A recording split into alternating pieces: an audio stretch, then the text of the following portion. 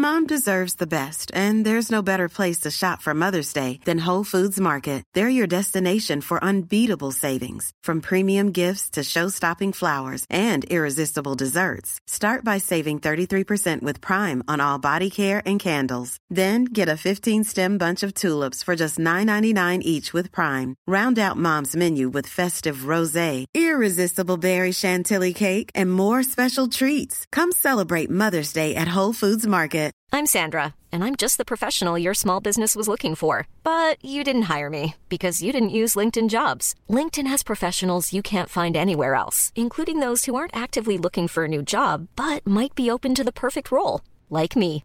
In a given month, over 70% of LinkedIn users don't visit other leading job sites. So if you're not looking on LinkedIn, you'll miss out on great candidates like Sandra. Start hiring professionals like a professional. Post your free job on linkedin.com/people today. Oh, it's a piece of bread. Sorry. Right, I'm recording. All good, thank you, mate. All right, Lawrence.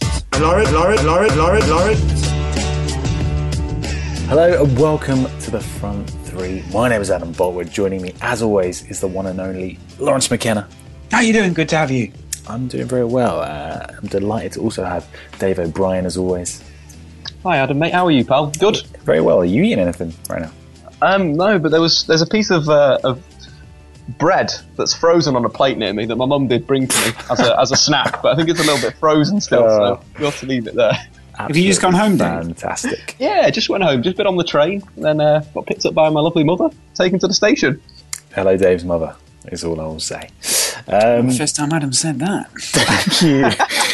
Thank you very much for listening to the Front Three. Lovely to have you. Before we get into all the news and all that good stuff, comment of the week. There's two up for contention, and I'll let you, Dave and Lawrence, decide the winner. Number one is from The Hull, at We Are The Hull.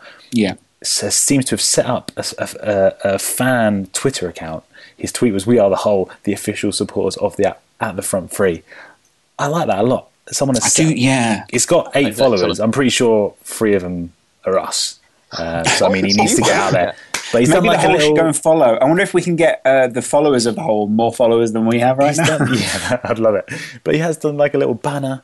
The Hull in the Front Three sort of like logo style. So it was some real research, didn't it? Because they must have gone found the fonts, all that sort of stuff, the colours. So good work, mate. I want to know why you've got Gianfranco Zola as the profile picture. But if you have created the whole Twitter account, please get in touch because you're a great person. We also had a comment here from Guru Pret Kaushik, who said you should name the Q&A pod as the Extra Hole or the Bum Hole. Very good. So I mean, more banter. Who gets comment of the week out of that then? For your, I'm gonna go with the person who created the Twitter account. Excellent. Get in touch whoever created that Twitter account because you are the best. Other news: the poll from last week, Q&A poll about whether you should do certain things on a pitch or you should go to the toilet. 69% of people in the final poll would rather concede a goal than shit themselves. So I feel completely vindicated. I feel got to turn them into winners. Got to turn those 69% into winners, including you, Adam. Mentality. Yeah. That's the point. Actually, your mentality, Adam. Let's get into a little bit of news then. We've got the talking point section coming up later on. Adam McCullough from Full Time Devils is joining us to talk all about Louis van Gaal and Manchester United. So we'll save all that good chat for then. I want to talk a little bit about Arsenal, Dave. I was watching the game on Monday at the pub. They're looking pretty good, Arsenal. And inevitably now the chat is, they are the title favourites. Are they going to put together a real title challenge? Finally, what were your thoughts on that game and in Arsenal in general? No, it was a brilliant game. Mesut Ozil was absolutely exceptional for me. I loved how he was drifting behind Yaya Toure. He did something quite similar against Manchester United where he positioned himself behind Bastian Schweinsteiger. So when those two sort of players are pressing forward, he just picks up those little pockets of space and creating both the goals. Obviously, the Theo Walcott goal did take scoring, but I just love how Ozil moves around. He's a lot stronger as well. I've said this before, he's a lot stronger, but there was a moment in the second half where he absolutely waits someone. Someone came over for a shoulder-to-shoulder challenge and he just destroyed him. And it's just really, really good to see that someone that I criticised earlier on in the season, I absolutely slammed him saying his form's rubbish and all this, that he's finally turned it around and now he's one of the best players, in the Premier League. He's obviously listening to you, and he's he's turned it around because of that. On current form, he's one of the best players in the league. Yeah, on current form. But I think that's my criticism was that his form had dropped since the days when he was playing with Ronaldo. That is basically, his chance creation, has fallen drastically since those days. But now it's back up there again. So well done to Mesut. Well done, Mesut. Lawrence, what do you make of Arsenal? Because all of a sudden now it's Arsenal title challengers. But do you think we're going to see the same as always, where around March they start to fall apart almost? I do think that other teams have capitulated. I do think to some extent City completely let them into the game, and we saw what happened when City did move forward in the end when Arsenal were 2-0 up. A quite simple, straightforward goal actually for Yaya Toure, and one that Arsenal probably shouldn't have conceded. Goal. Yeah, and beautiful technique, the kind that maybe he still got into the position to be able to strike it in such a way, and I felt that the way that he struck it almost took away from everything else that was going on in the match, because the feeling is around City that they kind of come up with these moments which save them to some extent, and I don't know if I agree with that, but at the same time I don't know if I therefore agree with some of the strengths. Arsenal played what some people described as an understrength team because they didn't have all their big starters, which is a huge plus for them. I really can't wait to see those other guys come back. It's then also fitting those guys in around the players who have found form in that time, like Ozil, those kind of guys. What happens when Sanchez comes back, those sorts of things. And whether there are going to be other teams that will also hit form at the same time and begin to again maybe find Arsenal out or what they do. I still think it's a bit of a weird thing that people keep mentioning possession in Arsenal. I still don't consider them to be a possession-based team. I think what they do is they hit people very, very quickly, which is exactly what they did against City, and then sort of go from there. And sometimes that doesn't work. And those times that other teams have managed to negate that this season, they've managed to come away with a result. Maybe the worrying thing for them, and maybe the worrying thing for everyone else in the Premier League, is Arsenal are sort of ahead now because everyone is so poor. Yes, it's interesting. You're obviously mentioning Mesut Ozil there, Dave. Aaron Ramsey as well has been really good since come back from injury. Do you think maybe the pieces are starting to fall into place for Arsenal? So not only have they got Mesut Ozil probably playing the best football he's played since he joined Arsenal, you've got Aaron Ramsey again back at his peak almost. You've got players like Wilshere, Rosicky coming back in January. Sanchez as well is going to be back from injury then.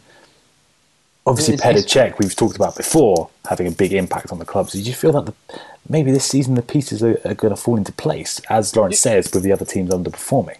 100%. I think they missed out a key man there in Santi Cazorla. His relationship with Coquelin at the start of the season was unbelievable. For me, he was the best central midfielder in the first half of the Premier League, but he's gone out injured. And like you're saying, Ramsey's really come into form again, playing in this central role. I think it really does suit him. I would quite like, when Cazorla comes back, I still quite like him on the right. I like what he gives in a defensive aspect, playing on that right, covering a lot of ground, making tackles, being physical. I like that on the right. It's a little bit different to what Man City had on their right-hand side in De Bruyne. Obviously a very talented number 10, but then again played out of position. For City, again, I just think it's the whole situation where there's too many number 10s and they can't play these number 10s wide because they don't do enough defensive work with Yaya Toure in the side. Yaya Toure exploded in the last 10 minutes of the game, but what did he do for the first 80? He was pressing at such a lazy way, going towards the ball and then dropping back. Obviously for the goal, he got massively exposed doing that. Just one of those things where Arsenal, they do, like you said, everything started to come together. One player goes out. Last season, Arsenal would not have been able to cope with, say, Santi Cazorla being out because Ramsey was also had a bit of an injury problem. But now Ramsey's in and Cazorla's out. So it seems like there's a lot of strength there. The only thing I would question again is if they have another issue with Koscielny or Mertesacker, the two centre-backs maybe, or Monreal goes out injured. Are the likes of Kieran Gibbs and Gabriel going to be able to play at the level of Koscielny and Monreal at the moment? Because Monreal, again, a player that I criticise loads, but he's sort of, this season, it seems like it's all clicked for him. It's clicked for him in an Arsenal shirt. And I think that's what we're sort of seeing. Everyone's clicking. Someone was saying that today, an Arsenal fan that I was talking to. We watched, the Thierry Henry analysis that everyone seems to have seen recently of Barcelona when he was talking about how Pep would divide the pitch into two halves. You couldn't go onto the right side if you were playing on the left and vice versa. And then he said, I control everything up to the final third. If you do what I tell you in that bit, then you've got complete freedom in the final third. And he gave examples of, when he scored under Pep, but he scored from the right-hand side and he was supposed to play on the left-hand side. He went back in at half-time and Pep subbed him out. And then suddenly an Arsenal fan said, well, we've been sort of playing in a similar way. And to some extent, it is down to the organisation of this Arsenal team and the organisation and discipline. And while we might lament some of the problems and, maybe the lack of perceived quality within the team when people talk about Flamini, those sorts of things, what Wenger has done this season is he has brought an awful lot of discipline to the side, more discipline maybe than we'll have seen in recent years with some other Arsenal teams, because I think for a very long time they weren't particularly well disciplined. Certainly, in terms of red and yellow cards and committing fouls and offences out on the pitch. I think that it's been difficult for him to try to kind of find that balance, because before they didn't rely on it, but they certainly had an element to their game that was still quite rough, and they were still allowed to do. But he's almost ironed that bit out, I think. Let's move on. Just quickly, last little point here. What I really like what Wenger's doing this year in the big games, when he's got a goal, when he's got a lead, he's bringing on defensive players. We've seen Kieran Gibbs come on that left-hand side so many times. We've seen Callum Chambers came on at central midfield. I like these changes, and Wenger again. Maybe he's evolving again. Maybe he's realising again. Yes, let's get 2 left backs on the pitch. Let's get 3 centre backs on the pitch to sort of hold the lead. I really like that. Win a game. Is that working though? Because the other night, didn't they score when they were sort of in the final part of the game, and he just sort of stroked the ball home? You sort of think, well, that's a very nonchalant, world class, and obviously the African Player of the Year again. Yeah. But still they scored in that time. But then they didn't. They only scored 1 goal. That's what they, like you just said then, Yaya Toure banged in an absolute brilliant goal. But it just felt like the last 4 minutes of that game felt like Arsenal were going to win. Did you have that sort of same feeling where, Giroud was winning the ball down the line and so forth, and it just felt like Arsenal were going to win the game with 4 to go? It's just, to me, it just feels a bit different. Arsenal feels very different this year. It's that mentality, isn't it? It's certainly different to that Spurs mentality, mate. Certainly those are weak cocks. Let's talk about Everton. Because an American-led consortium is hoping to complete a takeover of Everton within the next 6 weeks. Finally. Apparently they've agreed a deal which could be worth about £200 million and brings an end to a decade-long search for investment. A decade-long search to the right investment in Everton. Yeah. So what do you make of this? Fantastic. Absolutely fantastic. For the city of Liverpool... you've heard suggestions of what? No, carry on. You've launched into exactly what I wanted you to talk about. You've fallen perfectly into my trap, Lawrence. What I'm happy is that Everton have finally found some investment. I don't know enough about the background of the consortium. I've been waiting for a very long time for Everton to get investment. And it's something the club's needed so incredibly, because for years they've said they've not been able to keep up with other people, right. Not least their noisy neighbours, Liverpool, just across Stanley Park, and now it would seem that for a while the club was almost in a sort of, I know it's a weird way to describe a club that managed to finish 4th at one point and those kind of things, but in a weird sort of purgatory, because they consider themselves, and they are an institution, and they have been for some time. I think they were called like the football science club at one point in the 60s and 70s, and they sort of refined the art of looking into football and trying to work out how to win a match. And then it just so happened that everything sort of became commercialised, and they never caught up. And essentially Liverpool was left behind at that point because it wasn't seen as a good investment at one point. And then it came back because of what, the world economy, those kind of things. And for a while, interest went away when, people were looking at other clubs. And I find it very unusual that other clubs were bought ahead of Everton. But then you sort of think, the good thing that Everton have done, they've managed to keep up with everyone else, but at the same time look for what they believe to be the right investor. Because I think a lot of people have sold very quickly and sort of brought inexperienced people in, and other people, such as Everton, have not done that. And you'd say that it's not Ken Bates, it's Bill Kenwright.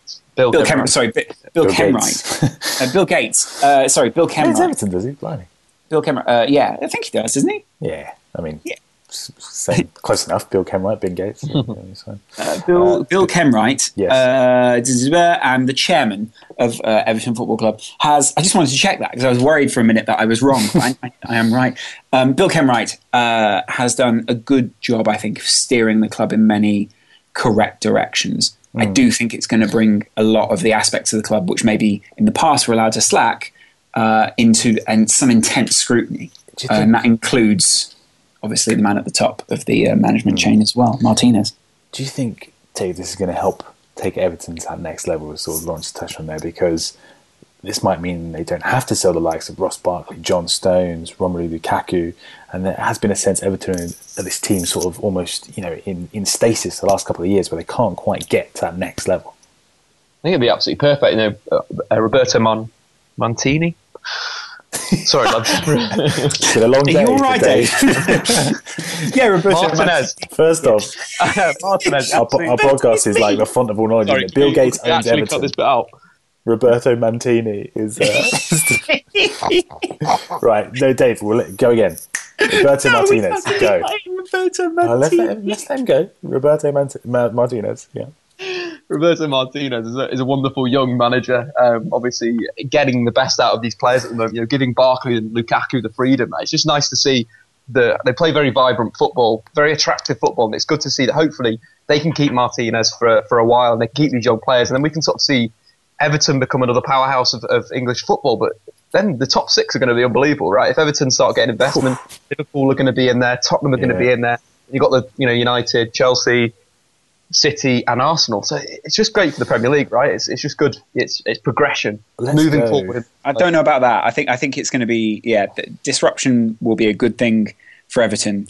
Is it going to be a good thing for the Premier League, who yet again have someone else who's going to be competing even more? Let's go to Spain. I want to talk about Rafael Benitez, Lawrence. Apparently he's on borrowed time and he may get the sack before the club's next game at home to Real Sociedad on the 30th of December, despite the fact that Real Madrid just won 10-2 against Rayo Vallecano. There has been these reports of unrest in the dressing room, basically none of the players are a big fan of Benitez. So, I mean, it's not none of. There are definitely some players there that are fans of Benitez. The key players are not a fan of Benitez. Maybe the most vocal ones, you'd say. But I mean, what do you make of this? Surely this just plays into what everyone thinks about Real Madrid. It's unmanageable. Doesn't matter what you do. Yeah, short-termism in favour of over the long-term gain of the club, I think. Rafa Benitez was clearly always going to be a long-term thing. He's not a Pep or even though with his first season at Liverpool he did win the Champions League, he's not a Pep or a Mourinho. There's a lot of demands that he comes with. To some extent, I think he's not highly strung, but he certainly requires a lot of things to be done his way. And I think to some extent the Galactico model maybe is going to struggle to fit in with Benitez, but at the same time, maybe they wanted to make sure the Galactico model was stuck to, because at one point it was a model which people respected. It doesn't seem to be one that people respect anymore. And I don't think Benitez is responsible for that. So if he did, I think it would be a mistake on Real Madrid's part, especially if then they go on to bring through Zidane. I mean, I can't comment on Zidane's manager, but I definitely feel like you could bring someone in who's maybe more experienced. We might be looking at another Pep Guardiola here, but no one seems to be speaking about Zidane in a Pep Guardiola-esque way. Dave, do you think, as Lawrence is saying there, it is unfair? Because, I mean, correct me if I'm wrong, but I think they've lost 3 games in all competitions this season. I mean, has he just simply lost the dressing room and there's no way to bring that back now? I think that's what it feels like. It feels like the whole Mourinho at Chelsea situation all over again, where the players just don't respect him, which is very, very unfair for a manager of Rafa Benitez's quality. You look at his record of what he's won. He's won absolutely everything. He's won a lot of trophies in world football. It's just one of those things where it seemed before it even got there that the players were mocking him. I don't know. It's just like Lauren said. It's the Galactico. This is sort of the whole Galactico. The problem's bigger than the manager. Just breaking in a way. And again, going back to Man United, if the club goes that way and they keep signing up these big players and they go manager to manager, it's going to be the same thing. It's going to be the same. Do you know what I love? The other night they did the whole manager James basically was furious because Real Madrid had beaten this club 10-2, and I mean I kind of see that logic. But apparently, if you go anything above 5 goals in football, apparently in Spain, it's seen as disrespectful. Now, I don't think Benitez. So doubly disrespectful by scoring 10. To some extent, yeah. But then apparently, a lot of people were saying it's almost a dead result. It doesn't mean anything because they beat them by so much, and at the same time, the team capitulated. They almost didn't really care because they were sort of like, right, fine, off you go then. If you're going to do this, then go for it. And I feel like if Benitez hadn't struck, people would be saying, naive, should have gone for the jugular.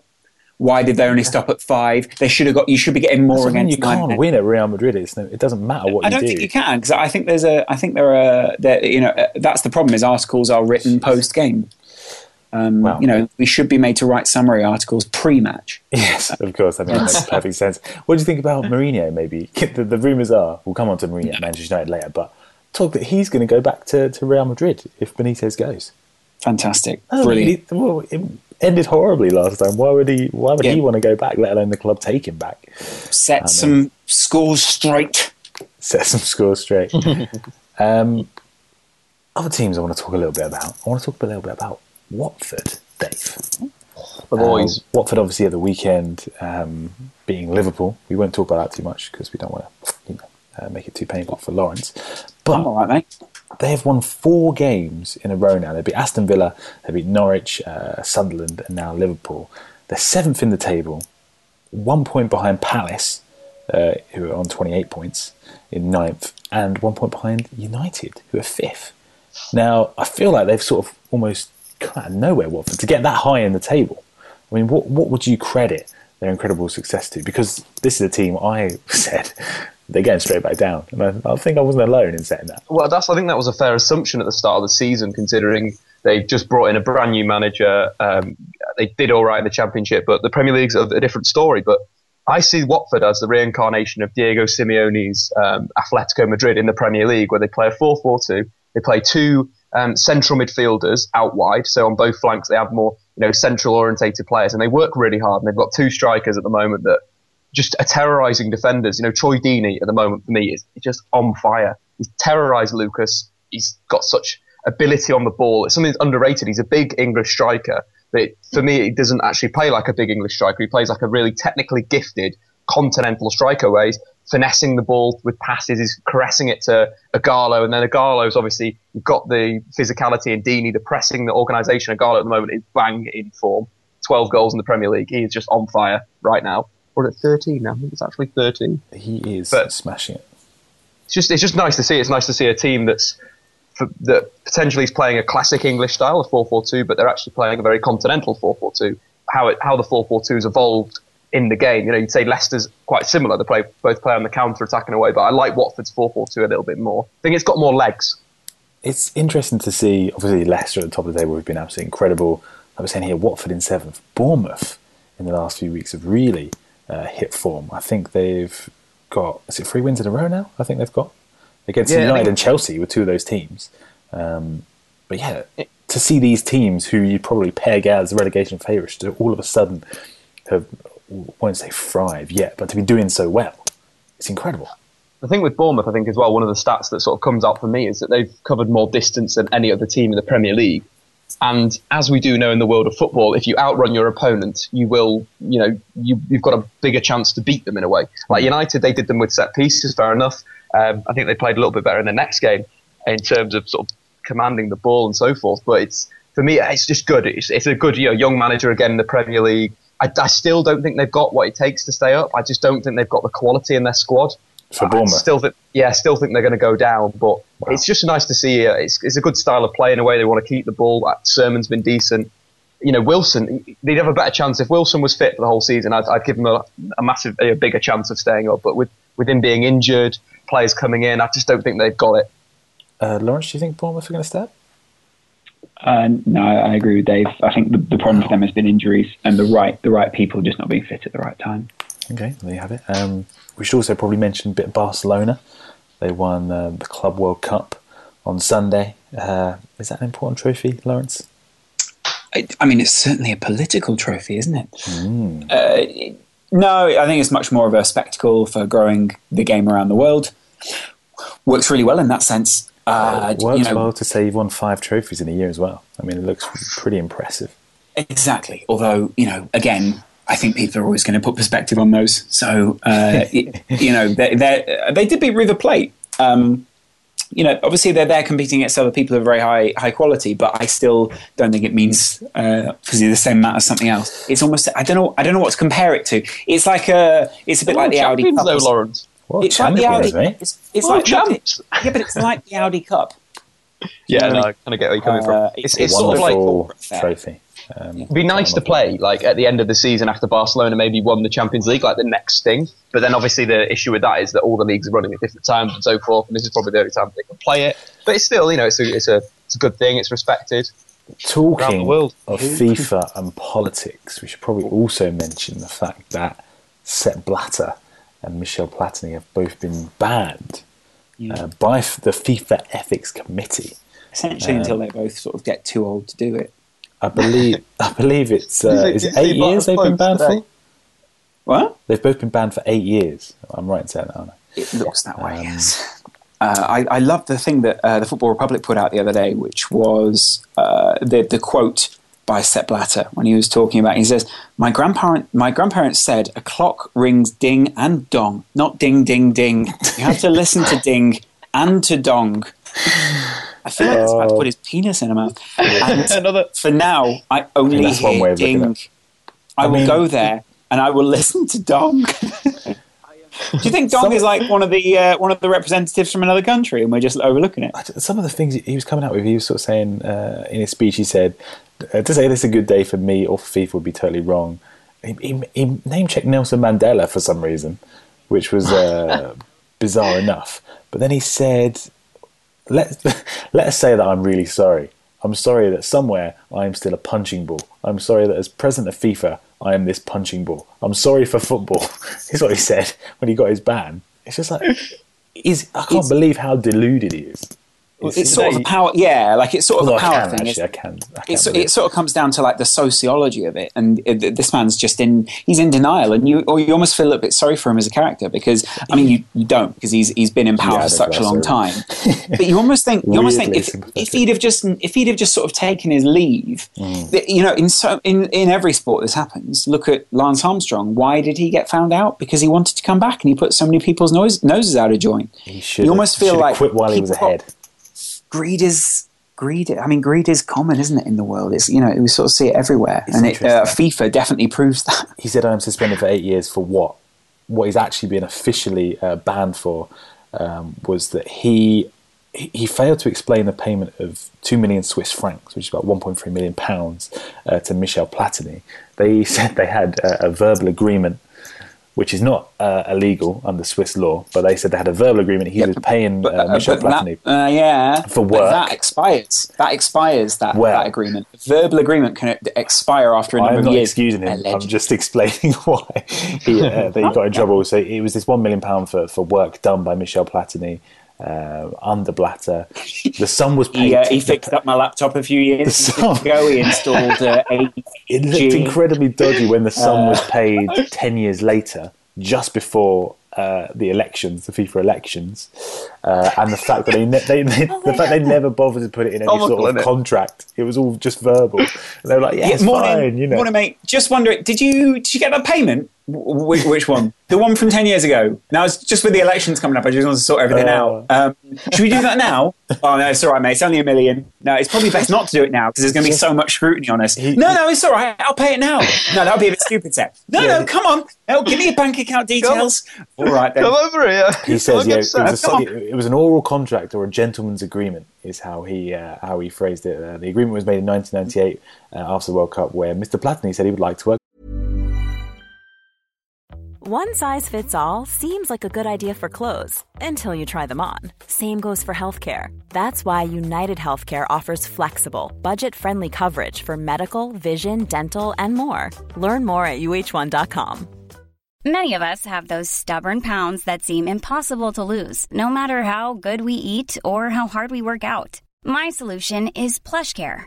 PlushCare is a leading telehealth provider with doctors who are there for you day and night to partner with you in your weight loss journey. They can prescribe FDA-approved weight loss medications like Wegovy and Zepbound for those who qualify. Plus, they accept most insurance plans. To get started, visit plushcare.com/weightloss. That's plushcare.com/weightloss. For FIFA, I said it was wonderful. He said he wanted 1 million Swiss francs. I said, okay, we'll pay you part now, part later. He said, what astonishes me now about the decision from FIFA is that they deny the existence of such an agreement. It's almost as if he should have put it on paper or something like that. I mean, it just would have made sense. Even then, it's not enough. But the fact is, like, it's a verbal agreement. No one else knows about it. It's not recorded anywhere in any official documentation. I just said it to him at some point that we're going to pay him 1 million. It's just so barefaced and just the matter-of-fact nature with which he delivers it. So he said he wants 1 million francs, so I said, all right. Yeah. And you're sort of like, mate, just... what are you on about? I think it's fascinating how deluded Sepp Blatter has become. Like, I think he genuinely believes that he's done nothing wrong. I just think he's so far gone that he can't see. It's a bit like, have you ever seen the movie Hot Fuzz where they always keep on saying, oh, it's for the greater good? Yeah. And the guys have to they sort of go, yeah, what's the greater good? And they go, don't question it, just do the greater good. And you sort of feel like down the years, he's kind of bastard that, and FIFA, through bureaucracy, which is something that everyone, like a low-level sociology degree knows about, sort of numbs people towards it, and it sort of creates an overall culture. And unfortunately, he's sort of done that for 40 years. So, final bit of news to finish on is Pep Guardiola made it official that he's leaving Bayern Munich at the end of the season. Carlo Ancelotti is officially coming in. Looks like he's going to Manchester City. Dave, I assume you'll be crying on Christmas morning into your presents or something. I think I will be if that happens. He's the best manager in the world. Guardiola's going to because Pep Guardiola's not coming. He's gone to City, Mum. All I can say is Guardiola's going to be at City next season. Mourinho's going to be at Man United. Exactly. That's the only thing. If Mourinho, if that happens, that's got to happen, right? Guardiola does go City. United have got to do it. You've got to have the rivalry back again. That'd be so good. Right. And then Klopp wins the league. Well, we'll see about that. Right, now we've got to move on to the talking point. Adam McCullough from Full Time Devils is going to join us to talk about Louis van Gaal and Manchester United and all the stuff going on at Old Trafford. I'm going to introduce Adam again because Dave wasn't there, but he was there, if you know what I mean. Okay. Right, Adam McCullough from Full Time Devils, welcome. We've got myself here, Dave here, Lawrence here. I want to talk to you about Louis van Gaal, Manchester United. Adam McCullough from Full Time Devils. Adam, thanks for joining us. No problem. Thanks for having me. We're obviously here to talk about Manchester United. All the rumours sort of blowing up in the last week or so concerning Louis van Gaal. Today he sort of stormed out of his press conference. What did you make of that? I don't think he stormed out quite as much. I think it was more, everyone said he had a rant and stormed out. I've watched it. He was very calm and calculated in what he said. Showed a bit of fire in his belly, had a go at the press. Now, I think the criticism for the football has been spot on. He deserves the criticism for football. Any manager that's at a club such as Manchester United, and we go on the run that we have done, will be questioned. But I think some of the stories that have come out about him quitting, about him being sacked already, meetings, this, that and the other, and other stuff that's come out, and even some of the fans that have completely turned, I know a lot of it is just on social media, but a lot of it has been abusive and stuff, and you think things haven't worked out. He's maybe taken Manchester United as far as he can. He's done an okay job. He's stabilised us after the shit that was David Moyes' season. And I think he deserves a little bit more respect, but he does deserve criticism, and I think fair enough what he did was good. He showed a bit of fire in his belly, and the main thing that to come out of it for me was that he said at Carrington he still felt, he gave a Christmas speech or something at the Christmas meal, and he felt warmth and the love of the people around him. So if that's true, and as long as that's the case, then I believe we should stick by him. If he's still got the players battling for him, we should stick by him. But if he's lost the dressing room, then you do worry and you think it's maybe just a matter of time. Does it all seem a little bit strange to you, Adam? I mean, it seems a little bit weird to me. I think, the press have obviously got a role to play. And in recent years, that's been blurred because of the beginning of people like us. So sort of people who, not everyone in our profession is professionally trained. Not everyone knows sort of the etiquette or the rules of journalism. And I'm not saying that's a problem, because sometimes it's good to break those. Yes. But sometimes the lines get so muddied between being respectful and, people wanting to get clicks and saying all those kind of things that it ends up. It was last night on Twitter. All these rumours started swirling, wasn't it? Like you're saying, it wasn't journalists necessarily. It was just out of nowhere. Well, it's ITK. It's people who claim to be ITKs, or those sort of, and those people who are in the know. And ultimately, those people were just duped by Trevor Sinclair leaving his phone open at a party and someone tweeting something. But then you say people, like, I know we have fan reactions after games and things like that, where some people will go over the top. But that's different though, Adam. No, because you have everything. You have everything. You have a lot of fans online now that have a voice and can use it for good or bad. And I think it's important, no matter what your opinion is, you stay respectful. But I think in terms of knowing the professionalism of journalism, I think a lot of professional journalists are as guilty as anybody else as well. And I think, yes, some of the stories may have did start online on Twitter, but some of the stories over the season and over the time do start from the press as well. So I think, but that is kind of what I'm saying, is that I'm not really saying it's the bloggers. I'm saying it has become a little bit blurred for journalists. It's become a little bit. Of course, I agree then. With the problem there is that the people that should be held to account are the people who are not held to account. And because Van Gaal's the most obvious target, a lot of people sort of go after him because, if he's trending on Twitter, then that's easy. And it's easier than getting the hashtag United board out going. Do you know what I mean? So instead of doing the actual evaluation and doing the research and, looking into maybe where the institution of Manchester United has suffered, and like you say, a great family institution where a lot of people are going to feel warmth when they go there. Instead, they have this problem where no one seems to do the investigation. They just blame the first guy they see. Let me ask you then, Adam, you're sort of touching on there about your sort of opinion on Van Gaal, and you're sort of saying maybe he's taken the club as far as he can go. What seems to be the general Man United fan perception from what you can see of the manager at the moment? I mean, at the games, so in the stadium the other day when we went 2-0 down against Norwich, the fans grew in their support of the team, but at the whistle there was obviously some signs of discontent and a few boos and stuff. After the game, I think we saw a bigger turn in people saying Louis van Gaal needs to go now after the Norwich defeat, because I think you can go to Bournemouth with an injury hit side and lose. You can go to Wolfsburg with an injury hit side and lose.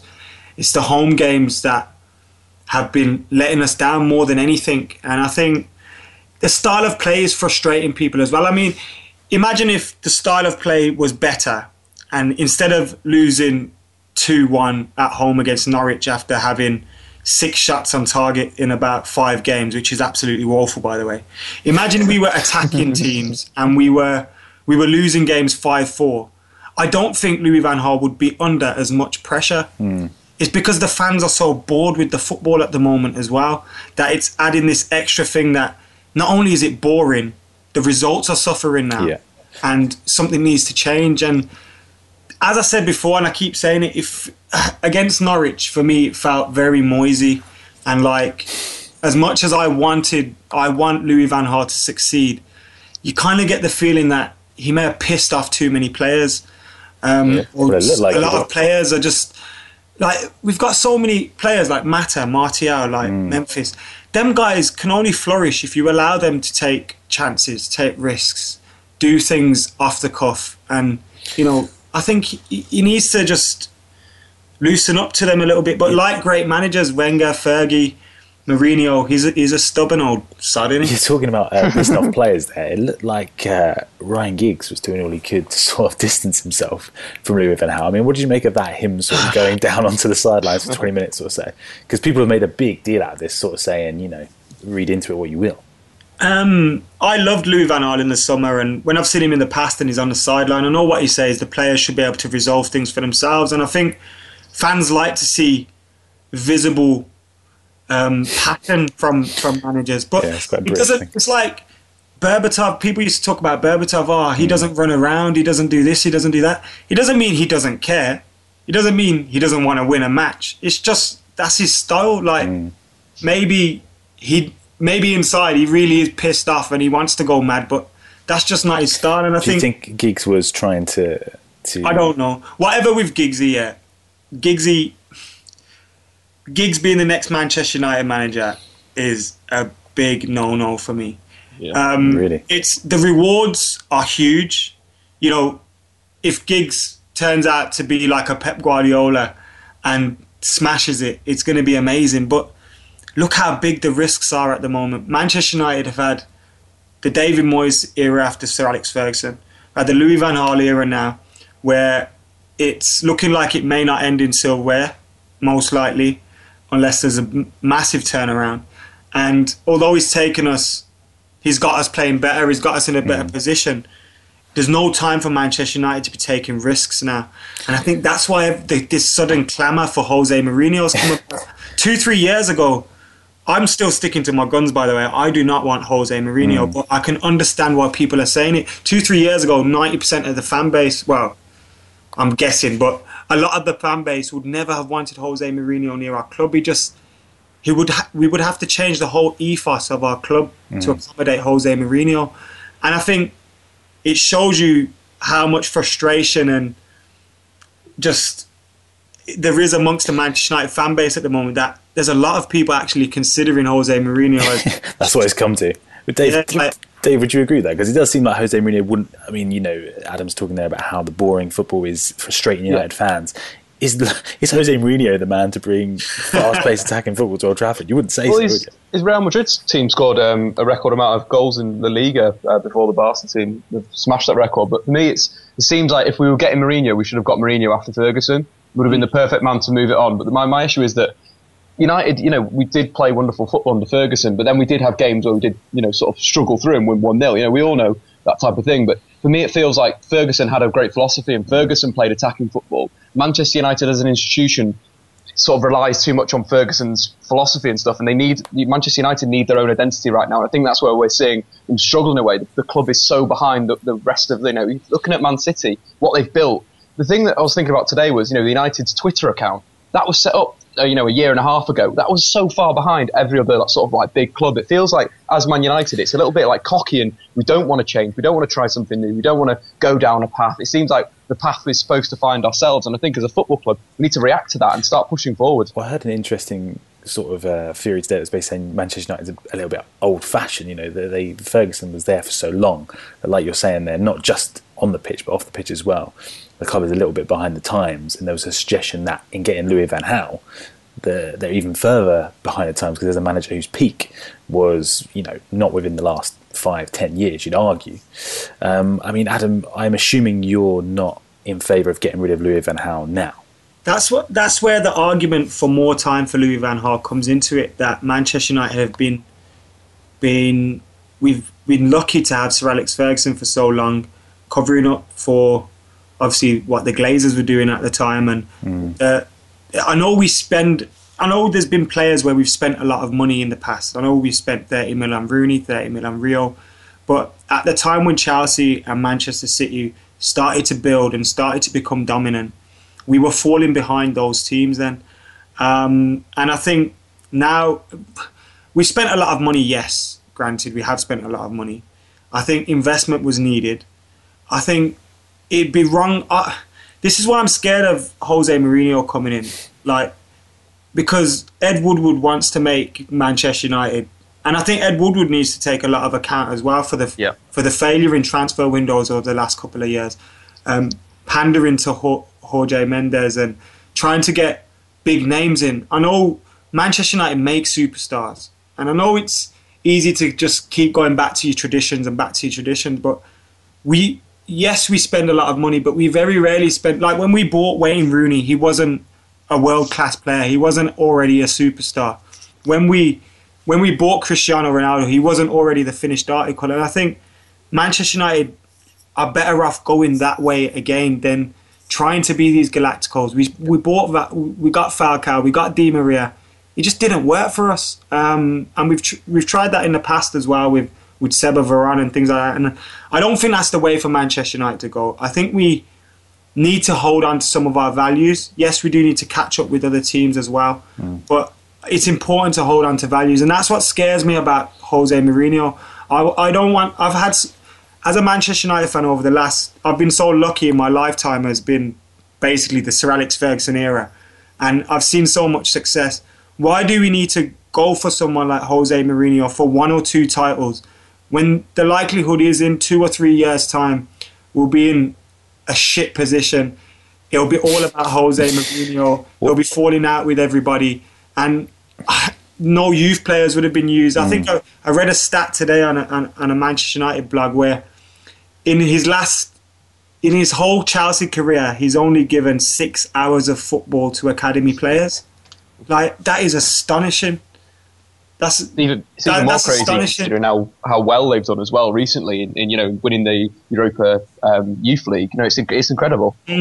Exactly. Their youth teams do very, very well. Not only at a European level, but at a domestic level as well. FA Youth Cups, under-21 leagues, finals here and there, and still we don't see players. And some of their young players end up on 30, 40k a week, and they don't even get in the first team. It's like, what does he have? We need to hold on to something, and I think bringing in Jose Mourinho, let's go of a lot of that. So if you're sort of sticking up for Louis van Gaal here at the moment, if is it Stoke away next? I think, which is Stoke away is classic. Would be difficult in form. It would be difficult in form, and the fact we're out of form. Like, don't get it twisted. The fact I'm saying I don't want Jose Mourinho, it doesn't mean that the sun shines out of Louis van Gaal's arse, and I think he's the best thing for Manchester United. I think he won't be here beyond the end of this season. Interesting. But his contract expires at the end of next season, right? Yeah. Right. Unless something changes massively, I can't see him being here that long. What would you like to see happen next summer then? I assume in an ideal world it would be Pep Guardiola, but he looks like he's going to Manchester City. Pep or Carlo for me. But if Pep's it's going to be Giggs or Jose, and if I had to choose between them two, as much as I'd like to say Ryan Giggs, I would have to say Jose Mourinho because he'd keep us competitive. The worry with Giggs is, imagine 6 months down the line and you're saying, lads, I think we should sack Ryan Giggs. Like, what the hell? Like, would you rather see, say, Mourinho comes in this summer, he maybe is that short-term option, you do have success for a year or two, Giggsy goes out maybe, tries to find his own way at another club, get some actual hands-on experience, and then I think Giggsy sticks around. If Giggs goes out, he's not coming back. What I'm saying is, what we often see with Mourinho is people learn a lot from Mourinho. And their time under Mourinho is invaluable, and a lot of managers learn a lot. I mean, look at Brendan Rodgers, look at AVB. And I know we mock both of those people as figures in England, but actually they're both very, very accomplished coaches. I like AVB myself. And not only that, but I think there are certain things that Brendan Rodgers did which should definitely count as positive, and it was hugely influenced by Mourinho. So maybe it's not just that, it's not just one side. You could also say that United, because of what they've had in the past, may be able to get a different kind of Mourinho out, because Mourinho respects the institution that's always there. And what I think the problem with Chelsea is actually that Mourinho didn't particularly respect the institution of Chelsea. He respected the fans, and what he wanted to do was get results for them, and so he did his job, essentially. But he has a real problem with institutions. Didn't like the hierarchy at Real Madrid, didn't like the hierarchy at Inter Milan. And people mistake that for and also he didn't like the hierarchy in the press. And people mistake that for a contempt or an arrogance sometimes. And sometimes it is arrogant. But I honestly think the reason United would be a good mix with Mourinho is because I think he'd look at United and he'd see exactly what Adam just described and go into the club with a different approach to the way that he's approached other things. I remember we had I used to wind Chelsea fans up with this and say, remember when he didn't get the United job, and he was supposedly crying about it and stuff. And you hear that how much he's wanted this job he supposedly wanted the job for a long time, and he wants to follow Sir Alex Ferguson. And that's the flip side to it. The positives with Jose Mourinho is he's a winner, he's a bastard. He'll make Manchester United hated again. He'll make us feared again, and he may change for Manchester United. We don't know that. Like, I wanted David Moyes in, so what do I know? You know what I mean? Like, so what do I know? But you learned your lesson. That's what I just fear for him. I just fear that we would become a bit of a circus, and that's not. But I do agree with Lars in the sense that on the flip side, he could actually. This could be the one that he's always wanted, and he could eventually settle down. But LVG's the manager. We got to support him. Absolutely, yeah, and maybe that's the point. There is that if you aren't saying Louis van Gaal's the ultimate future, but you are saying as an institution, as the club that you are, you should stand behind him because, well, that's essentially the part of the Manchester United way that you're talking about. Well, his style of football isn't the Manchester United. No, but standing by someone and standing by your decision. Yeah. Although then you could also have said bad form. Do you know what I mean? It could be in a month's time. We could be just a point off the top spot again, and we could have won our last 4 or 5 games. That's how. Would you say the opposite though, as well, Adam, about Yes. it? That in the past, that Sir Alex has actually not. He's cut short shrift with people who haven't performed. And anyone who was basically in contempt of the club was a big problem. But so far, Louis van Gaal hasn't really been in contempt of the club. He's been in contempt of other people, but not necessarily ever said, "Well, you don't know what you're talking about" to the fans. He's sort of, if anything, he's sort of said, "Look, just trust me on this." He's never really sort of tried to insult anyone within the club. Well, I don't think he's been helped by everybody. I mean. What came out yesterday was that a briefing by Ed Woodward. I thought that was totally unfair that he had to come out today amongst all this pressure and these rumours. I know a lot of them are just social media based, and it's stupid for the club to continually come out every time rumours circulate.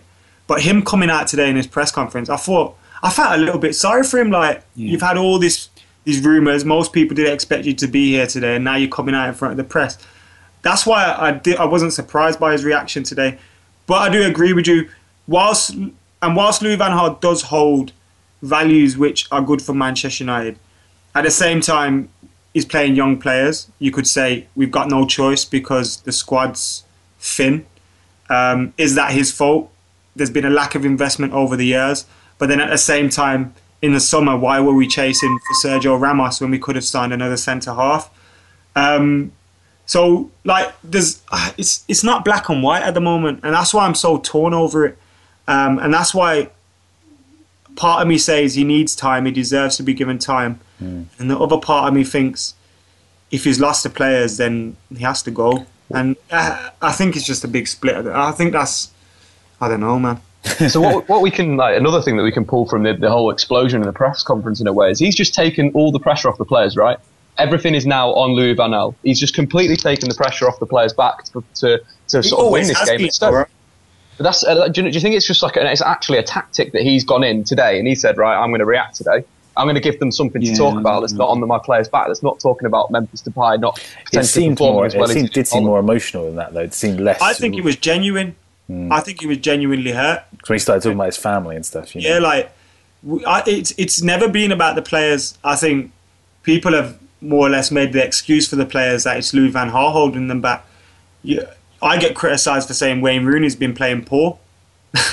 And you know what I mean? And like who? that says a lot that Louis van Gaal is getting most if not all of the criticism at the moment. So I don't think it was a tactic to get the attention off the players and onto him. I think he was genuinely hurt, and that's what I love. Like, he's now got a point to prove. He's got a bit of fire in his belly, and I just hope, and I know that Manchester United fans at the game on Sunday will be fully behind him, will be fully behind the team. But if the results don't go the right way, then obviously the pressure will continue to mount for him. What is your sort of minimum requirement this season then from Louis van Gaal? Like, is it a top 4 finish? Is it a title challenge? What do you want and expect to see Manchester United do? Yeah, especially given the Leicester are top. Given the way the season's going. I'm not going to say given Leicester are top, because Leicester fully deserve to be top in my opinion. But like, given the way the season's gone, everyone's beating everybody. We should be challenging for the league title. We've got enough in the team. I mean, if you look at the team that lost to Norwich the other day, on paper, you would be confident in that 11 playing against any other Premier League team. So why haven't the results need to get better? Do you think there's a chance that you'll finish outside the top 4 though? Because we're looking at Arsenal. If he's lost the dressing room and he remains in charge, yes, there's a chance. And that's why I think if he's lost the dressing room, we need to nip it in the bud very, very quickly, because we can't afford another year outside the Champions League. Well, it'll be very interesting to see what happens. Adam from Full Time Devils, thanks for joining us. Of course, if people want to head over to see more of you, it is on Full Time Devils. What can they expect to see over there on YouTube? There's stuff about Manchester United. There's a preview and predictions for the lineup for the Stoke game as well. So check that out. Sam has a nice little rant. Excellent. Well, there you go. Thanks very much for joining us. Well, that was fascinating. That was a very interesting listen there to hear what Adam Mack had to say. Still sort of behind Louis van Gaal, but would maybe take Mourinho, even though he doesn't really want him. Dave, would you be happy to see Mourinho there? Well, yeah. If Guardiola goes to City, it's probably the only thing you can do is get Mourinho at United to keep United competitive. I think that was a great point Adam made. Is the club has been making a number of mistakes lately. Mourinho is the obvious answer to sort of combat this. Just thinking today, who else would I want in the world of football to be the manager of Manchester United if Pep does go there? Lucien Favre could be a good option. He's out of work since leaving Borussia Mönchengladbach at the start of this season. He's a fantastic coach. He took over when they were in the relegation zone, and he's turned them into a Champions League German side. There's the work still going on there, so he could be a good option. But Mourinho would be absolutely. I think everyone's forgetting that he is a winner and he's won so much. So I hate to say it, but Mauricio Pochettino would probably fit the bill, wouldn't he? Bring through young players, play attacking football. Yeah, I mean, Edward, but if you're listening, hands off, mate. He's ours. Right, that brings an end to this week's podcast. We'll be back on Boxing Day for a special Christmas/festive/whatever podcast. Questions coming in. It's going to be super fun, so make sure you listen then. Until Happy Holidays Saturday. Yeah, Merry Christmas. We're not going to see you now until after Christmas. So Merry Christmas to everyone listening out there. Until then, if people want to go on Twitter and find you before Christmas, Dave, where can they go? Well, they can go onto Twitter and they can put in SQUAK. Sorry. You missed out W. You missed out W. I cannot believe it. Sorry, lads. You spell out every bloody week and you missed out the W. SQUAWKADAVE. There we go. There you have it. And Lawrence, where can people go? Lozcast, LOZCAST. And where can they go for you, Adam? At Adam Boltwood on Twitter. Go there if you want to find me there. Go on YouTube, Football Republic, and subscribe because it's the right thing to do. We'll see you on Saturday. Mom deserves the best, and there's no better place to shop for Mother's Day than Whole Foods Market. They're your destination for unbeatable savings, from premium gifts to show-stopping flowers and irresistible desserts. Start by saving 33% with Prime on all body care and candles. Then get a 15-stem bunch of tulips for just $9.99 each with Prime. Round out Mom's menu with festive rosé, irresistible berry chantilly cake, and more special treats. Come celebrate Mother's Day at Whole Foods Market. Mom deserves the best, and there's no better place to shop for Mother's Day than Whole Foods Market. They're your destination for unbeatable savings, from premium gifts to show-stopping flowers and irresistible desserts. Start by saving 33% with Prime on all body care and candles. Then get a 15-stem bunch of tulips for just $9.99 each with Prime. Round out Mom's menu with festive rosé, irresistible berry chantilly cake, and more special treats. Come celebrate Mother's Day at Whole Foods Market.